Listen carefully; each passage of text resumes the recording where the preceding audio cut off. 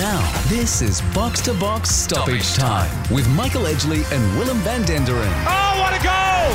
For Chemist Warehouse. Great savings every day. And Hoyt's Herbs and Spices. Changing the mood of food. Absolutely fantastic! Hello and welcome to Box Stoppage Time. You're Willem van Denderen, Derek Dyson and Michael Edgley as we scour the week in football across the globe via our games, teams and hot topics of the week. Mr. Derek Dyson will come to you first in position at the Healesville Sanctuary. You've got a leg of lamb marinating in the Hoyt's Herbs and Spices in the slow cooker. You'll attend to that once the show is out. But before you get there, you've got a game of the week for us. Yeah, we touched on this in the main show, Willem, and that's the England versus North Macedonia game, the 7-0 victory for the Three Lions there. I suppose selfishly the reason that this sort of leapt to me was firstly the Saka hat-trick. A couple of the goals were absolutely sensational, and I sometimes think as an Arsenal fan, particularly watching them from afar, I think I might take this player a bit. Don't rate him as highly as I should do. Like, he's clearly absolutely superb, and the goal where he was set up by Trent Alexander-Arnold, we just smashed it into the top corner on the volley was amazing, amazing to see even in an England shirt. And look, I think overall it was an impressive performance from England. North Macedonia are not the best team in world football, but the phrase kind of goes, they're no mugs, and I don't think they are mugs. I think they're a well-organised team, probably were set up to not be broken down, but England's kind of, galaxy of options of Bellingham, Grealish, Foden, Kane, Saka, the names just roll off the tongue there. It's not, they absolutely turned the heat up and won that game very comfortably. It was a 58th international goal for Harry Kane, his second one in the two, and England well on track to qualify. So while I'm not a huge fan, I kind of respect a team that is doing what it usually does, which is excellent in qualifying. Looks like one of the forces in world football, seems to be improving. Really interesting experiment in the last couple of games, playing Trent Alexander-Arnold in the midfield as well, in a central role, which I think was quite bold from Southgate. So, that was a good result for England, and they're well on track for Germany now. Having had a look at the rest of the group, Derek, so that puts England as one of four sides who are 4 from 4, so 12 points from their 4 games. Just about home with a long qualification still to come. Ukraine have played 3 games. They're on 6 points. Italy have played the 2 and had the early stumble, so they're on 3. North Macedonia and Malta rounding out. So would you say it looks pretty cut and dried? It'll be England and surely Italy, the holders, to progress out of Group C? Oh, yeah. So England are going to win this group. And, I think Italy will get themselves back on track. I think Ukraine's the kind of romantic story, but have struggled really in I suppose in the last year or so. So I'd fully expect England to wrap this group up before the end of the group stages, and maybe Southgate can try a few things out before they head to Germany. And it's going to be their big game mentality they're going to have to work on. They're flat track bullies, there's no doubt about it. Can they turn it on in the big tournament against the big teams? That's still the question mark. Michael Edgley, you've got a steaming hot pad prick pow, the stir-fried prawns with the sweet and sour sauce on rice, waiting for you in about 25 minutes' time. Stationed there in BKK. You've got a game for a week for us as well, and this is one that you saw in the flesh. Absolutely. It was an amazing game. China 3, Australia 5 at the Under-17 AFC Asian Cup. The Australians had 4 goals on the board by the 25-minute mark, in 2 of those by the sensation Irankunda, who scored with this howitzer. Irankunda shoots from distance. It's a howitzer from Nestor Irankunda. The Adelaide United superstar who's making his waves in this game. He was the player of the match. He scored 2 goals. He scored 2 assists. And I was thought at 25 minutes into the game, Australia had scored 4 goals. I thought, this is going to be okay. But then 3 unanswered goals by China meant that we were in for a barnstorming last 20 minutes, and it didn't come. The sealer didn't come until the 98th minute when super sub Armantidis got the job done for the Aussies, and we live to fight another day. Australia went on to finish second in the group to Saudi Arabia. That 2-0 loss in the first match of their group campaign means that in about an hour's time, as we're recording this show before the Australia-Japan result. The Joeys will play Japan, who had 2 wins and 1 draw in their group match, a goal difference of 8. They had a quite interesting game against India. Japan beat India 8-4 in the group stage. So some tennis scores rather than soccer scores there, Willem. What are you observing of this Joey's group, Edge? You're somewhat up close and personal. You're not right in the inner sanctum, but you do have a pretty keen eye from these things, and you watch lots of football from sort of empty stadiums around the world. They're only 16, 17, these boys. Obviously, Nestor Irankunda is a little bit of a special case. His development, I mean, we're watching him rip apart men in the A-League. But for the rest of them, what are you observing from this group under Brad Maloney, who is pretty highly respected, but not one to sort of rant and rave in public from an Australian football sense? Well, these tournaments are really important because it's about qualifying for the World Cup. If this group qualifies for the World Cup, they need to beat Japan to do that. It means that they're in camp for another significant period of time as they prepare for the World Cup, which means a lot of development time. There's nothing like these tournaments to fast-track development. So they are really, really important. I was disappointed with the match against Saudi Arabia.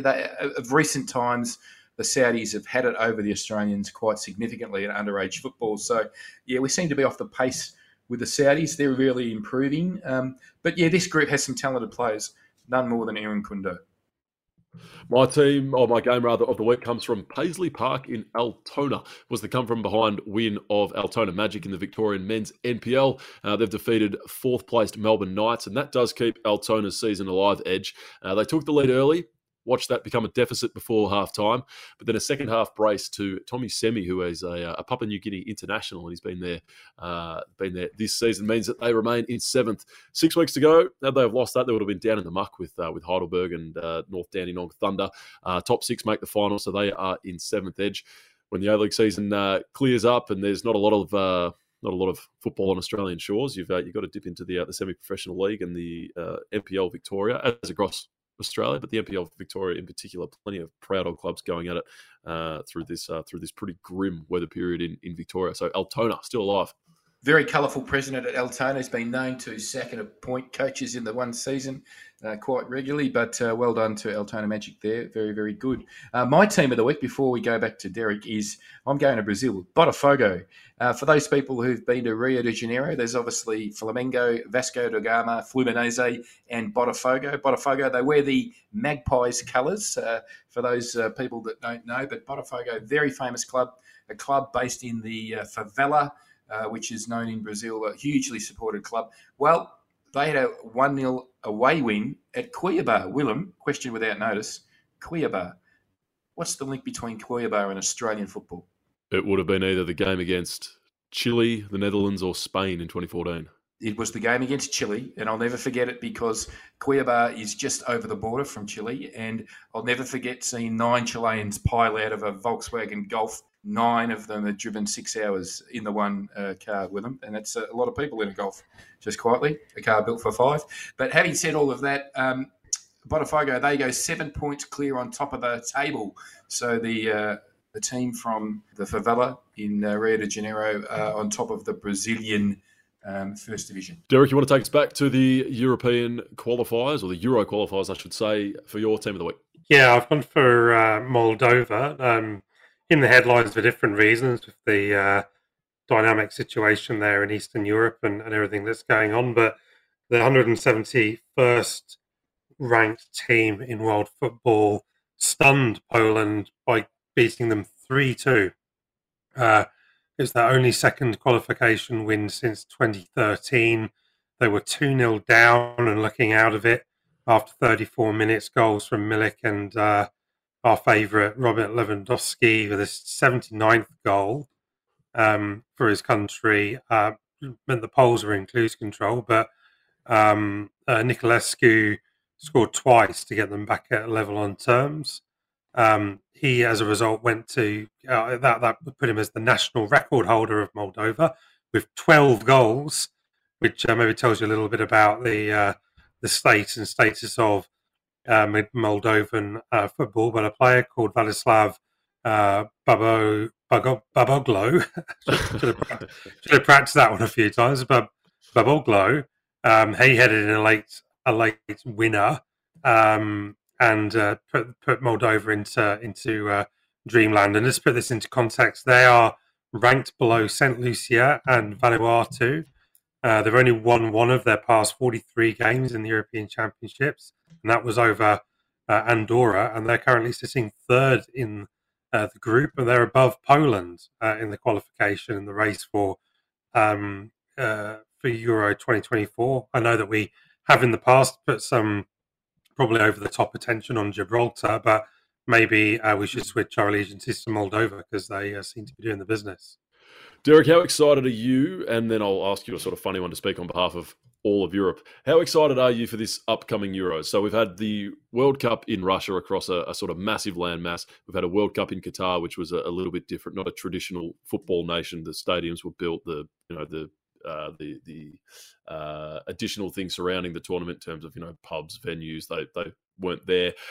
We've had the last Euros, which were spread across the entire continent, and with tournament sizes increasing, we're only going to see tournaments grow and grow. So to have this one coming up with 24 sides in Germany, which is a big country, but it is a traditional football country, no doubt about it. The history, the culture, sort of saturated in one spot. It feels like something of a pure tournament, and I know Edge, is looking at me like that through the Zoom there. Not to disparage the way that football's going, and these major tournaments, the more the merrier. Certainly, that's how the game grows across the nation. But does this feel like sort of stepping back in time a little bit, going back for just sort of one last hurrah on the traditional sort of tighter football tournament? Yeah, I mean, apparently the 2006 World Cup, I think it was 2006 in Germany, was a fantastic tournament enjoyed by fans from across the world, and I think we all know that Germany's great footballing nation. They've obviously got fantastic infrastructure.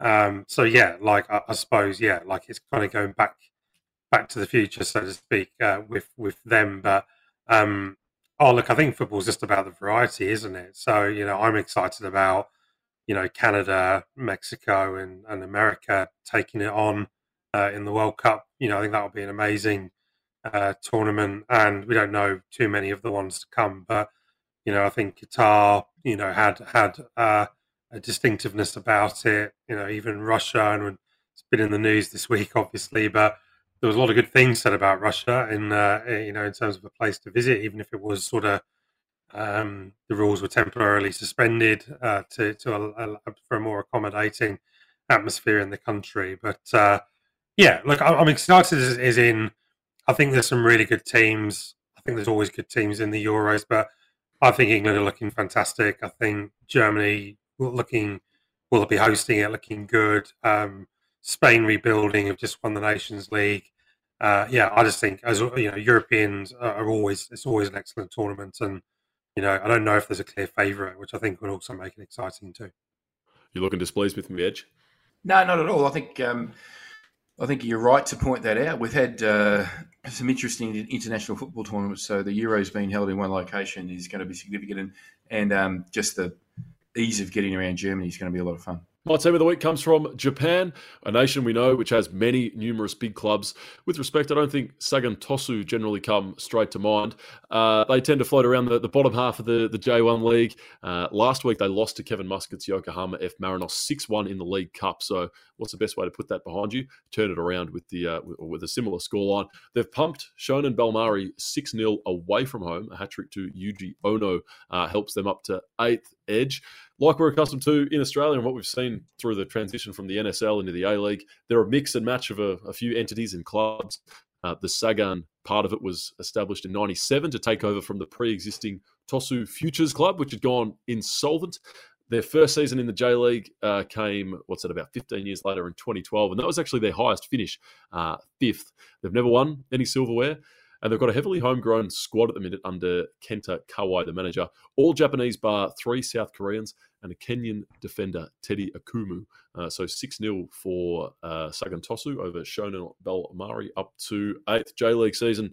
As league, it happens every year. It's just like the Victorian NPL Edge. This is the time when, as league season shuts down around the world, the two that do remain are the NPL and the J-League. They are. Sagan Tosu. Have they had a mention on this show before? Don't think so. Hey, are we up to hot topics? Yeah, we can start the hot topics. Can I go first? Is that Absolutely. okay, Derek? Okay, as we just get into casual mode on stoppage time. Well, I've got two little snippets of hot topics. The first one is the Wrexham owners. They are so pumped with how they're going. They've bought in to the Alpine Formula One team, believe it or not. Ryan Reynolds and Rob McElhoney have parted way with a fair chunk of change to purchase. They're part of a consortium, a significant part of a consortium that's purchased 24% of the Formula One racing team Alpine. I'm not a Formula One fan, Derek, but do they do any good, Alpine? I don't think they do, but I think it's something that's been raised on this show before, which is at the end of the day, by gaining access to these clubs and teams, then you're getting access to content. So I'm pretty sure they'll have seen the Drive to Survive, which I haven't seen yet still, but apparently was well received and gave Formula One a shot in the arm. And by owning the assets, you own the rights to film what's going on in the assets. I'm sure they'll be trying to rekindle that magic, and probably if they go for an Alpine, then maybe it's similar Wrexham story where you've got a plucky underdog and maybe they're going to go and live the dream. So I would imagine that's what they're doing. It is now, but the real hot topic for me is two delistings. Women's Super League in England is the transfer season is open, so delistings have been made, and Manchester City has delisted Hayley Raso and Tottenham Hotspur has delisted Kaya Simon. So two Australians on the outer of their Women's Super League clubs. I guess time will tell as to whether they pop up at another place. But that's just something of a little bit of interest that's a bit of a hot topic for me, Willem. Not good news for Hayley in particular, who was out of favour at Manchester City for the back half of the season. I do rate Hayley Raso, the kamikaze kid, extremely highly, and I hope she finds another competitive club in the Women's Super League.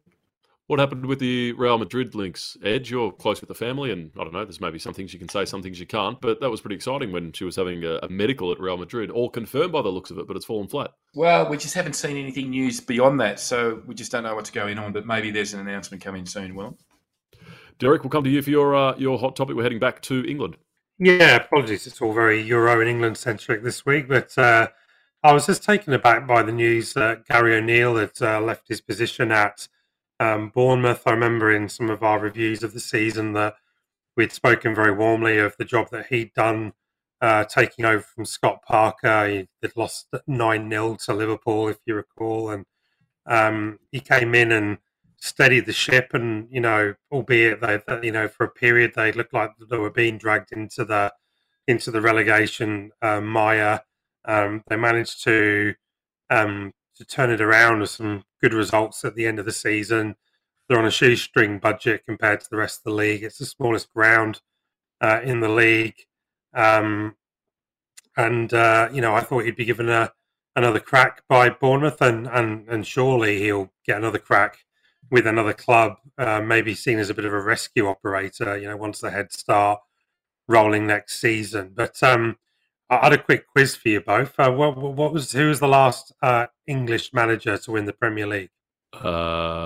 It was the gentleman in he's Kenny Dalglish, Scottish, isn't he? I don't think it's ever happened. It's never happened. It's never happened. That's the correct answer.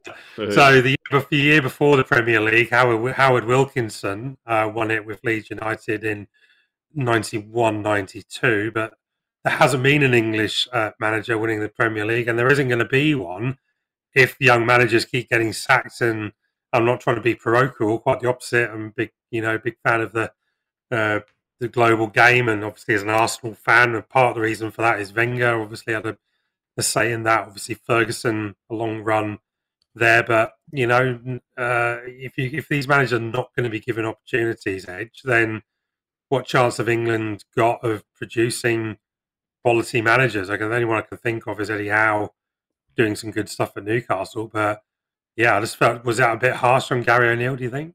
Oh, I think it was extremely harsh that he got the sack. We all know how difficult it is to take those little clubs into a competitive unit in the Premier League. I mean, surely there was no expectation that he would finish in the top 4 or 5 clubs on the table. So very, very harsh. And you make a good point about that. In terms of the English managers, it is an important thing to note that some of these clubs have responsibilities. But the one stat that I always find interesting, and it's been documented in a number of pretty credible media outlets is that they do say that Jose Mourinho has made more money from being sacked than actually his coaching contract. So his payouts have been, in terms of the total amount of money that Jose's meant in his Mourinho's made in his coaching career, he's actually made more money from being sacked than he has from coaching, believe it or not. Derek, I've got a pop quiz for you. When was the first time an Australian manager will win the Premier League? Get your crystal ball out. Next season, obviously. 2 years' time. With Ange, but look. I don't know much about Iraola, who's coming in. He comes from the Basque Country, same as Arteta. Did some stuff at Rayo Vallecano as a manager that they'd looked at before.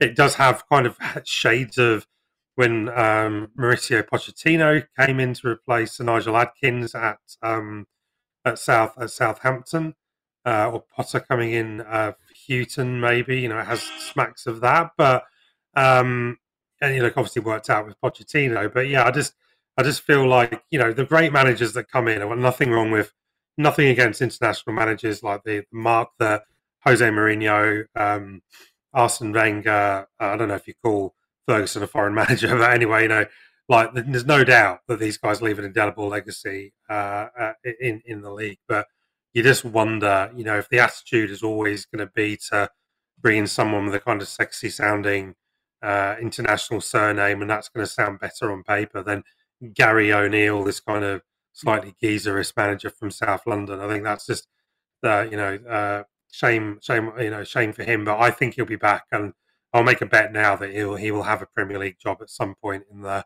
23-24 season. My hot topic comes from Saudi Arabia. We've discussed it a fair bit over the past little while, but Chelsea, fair exodus this week. We know N'Golo Kante left last week. Kalidou Koulibaly, the centre-back, has left for Al Hilal, Derek, just a year into a 4-year contract. And Edward Mendy, the goalkeeper, who's a little bit closer to his prime, is expected to join Al Ahly. We know Ronaldo's there, Benzema's there, Ruben Neves from Wolves has gone there as well. We know why, Derek, the Public Investment Fund ramping up their sort of soft power extraordinarily. If you're a golf fan, we've seen the merging of the PGA and the Live Golf Tour over the past little while. It's not necessarily one that is causing a great deal of head scratching, but it is one that is dominating the tabloids, particularly over in the UK. It is transfer season, and just about everyone seems to be heading to Saudi Arabia. Reg, does it strike you as being a little bit hypocritical if anybody in England complains about players being poached by the Saudi Arabian League on the basis that the Premier League is pure capitalism 101? No salary cap, no restrictions. It's just a free market. If you've got the money, you pay the players. If you've got the money, you buy the players. Now, doesn't it strike you as a little bit hypocritical, and maybe I'm going out on a limb by saying a little bit racist, if they were to complain that the Saudis with more money are taking players? Was anybody complaining, Derek? People are complaining, but I think, look, the PIF and Saudi Arabia have got the right to spend their money on whatever they want within international economic frameworks, and they can, of course, if they want to invest in their league and bring over quality players, that's no different to China doing it, or indeed Lionel Messi going to Miami. These are like stories as old as time. So I don't fundamentally have an issue with them doing it. Maybe I have an issue with the motivation behind doing it to a degree, which is maybe a discussion for another day. But I think probably the thing that I'm not entirely across, but so bear with me, is the connection between PIF, Chelsea Football Club in particular, and there's some kind of murkiness around who owns Chelsea and whether PIF kind of indirectly own Chelsea and Newcastle United, and whether Todd Boehly and Chelsea are kind of conveniently being able to offload, quite highly paid stars who are in the September of their careers without a huge prospects of a huge resell. Koulibaly would be a good example. N'Golo Kante would be another example there. That that it seems quite fortunate that they're able to sort of dump these players into Saudi Arabia to balance the books after their huge spending spree that they did last season, and apparently it looks like that they're continuing again. So I think if there's a question, it's just around that little nexus of what exactly is going on there, and do certain teams have a competitive advantage, like Chelsea, over other teams that don't have potentially direct or indirect links to the PIF. But I don't have any issue with players going to Saudi Arabia in the sense of, like you said, they can spend the money on what they like, and there probably is a bit of hypocrisy because the Premier League's made a habit of just buying all the best players in the world from everyone else. And Derek, if that were to be the case, not to put you on the spot, but just sort of something in the back of the mind, going through the fair and proper ownership test, does say that there are rules against owning stakes in competitors within certain leagues, are there not? Yeah, there certainly are, but I mean, I'm sure there are very clever financial devices that you can use to build some distance between you. You know, these hedge funds that come in and buy clubs, you don't necessarily know where the money's come from at all. They have a figurehead like Todd Bowley. He's kind of slightly buffoonish, kind of Boris Johnson style guy, kind of fronts it up and so to speak. But you don't necessarily know where the money's come. You could make an argument that actually, you know, at least with Newcastle, we very much know where the money's come from. It's very, it's very obvious where the money's come from. Whereas, I think that is what people say. I'm not an investigative journalist. I don't have control of all the facts. All I can do is report what people are saying in the media, and that's that little nexus in particular that people are focused on, as opposed to, does Saudi Arabia have a right to have a football league, invest in its football league, regardless of the motivations for why we think they're doing it? I don't think that's necessarily in debate. I think you make a very good point, Derek, about that nexus, because if there's any murkiness that might exist, it's probably at Chelsea, because we shouldn't forget the circumstances by which the club was sold in the Roman Abramovich having to get rid of it because of sanctions and the stuff that was happening in Ukraine. It was a bit of a fire sale. There was a lot of political pressure to get it done. So who knows what has transpired there. But that's a very interesting little nexus that Derek raises, and we should rightly be interested to see where that goes. But in terms of the Saudis have money and they're buying players, they're buying players. And with that comes the whistle for full time. You boys have both got meals to attend to. A huge thanks to Adam Maloney on the buttons. Always greatly appreciated, Adam. And thank you for your company on Box to Box Stoppage Time. A reminder to please like and subscribe to us. Box to Box on Facebook, at Box to Box NTS on Twitter, and boxtobox.com online, where you can read our written content. Please do subscribe wherever you get your podcasts. We'll be next in your feed on Tuesday morning for the weekly show. The Women's World Cup will be less than 2 weeks away by that point, and I reckon we might just have an Ange Postecoglou presser at Spurs to digest. As always, we'll go from one end of the pitch to the other in the World Game.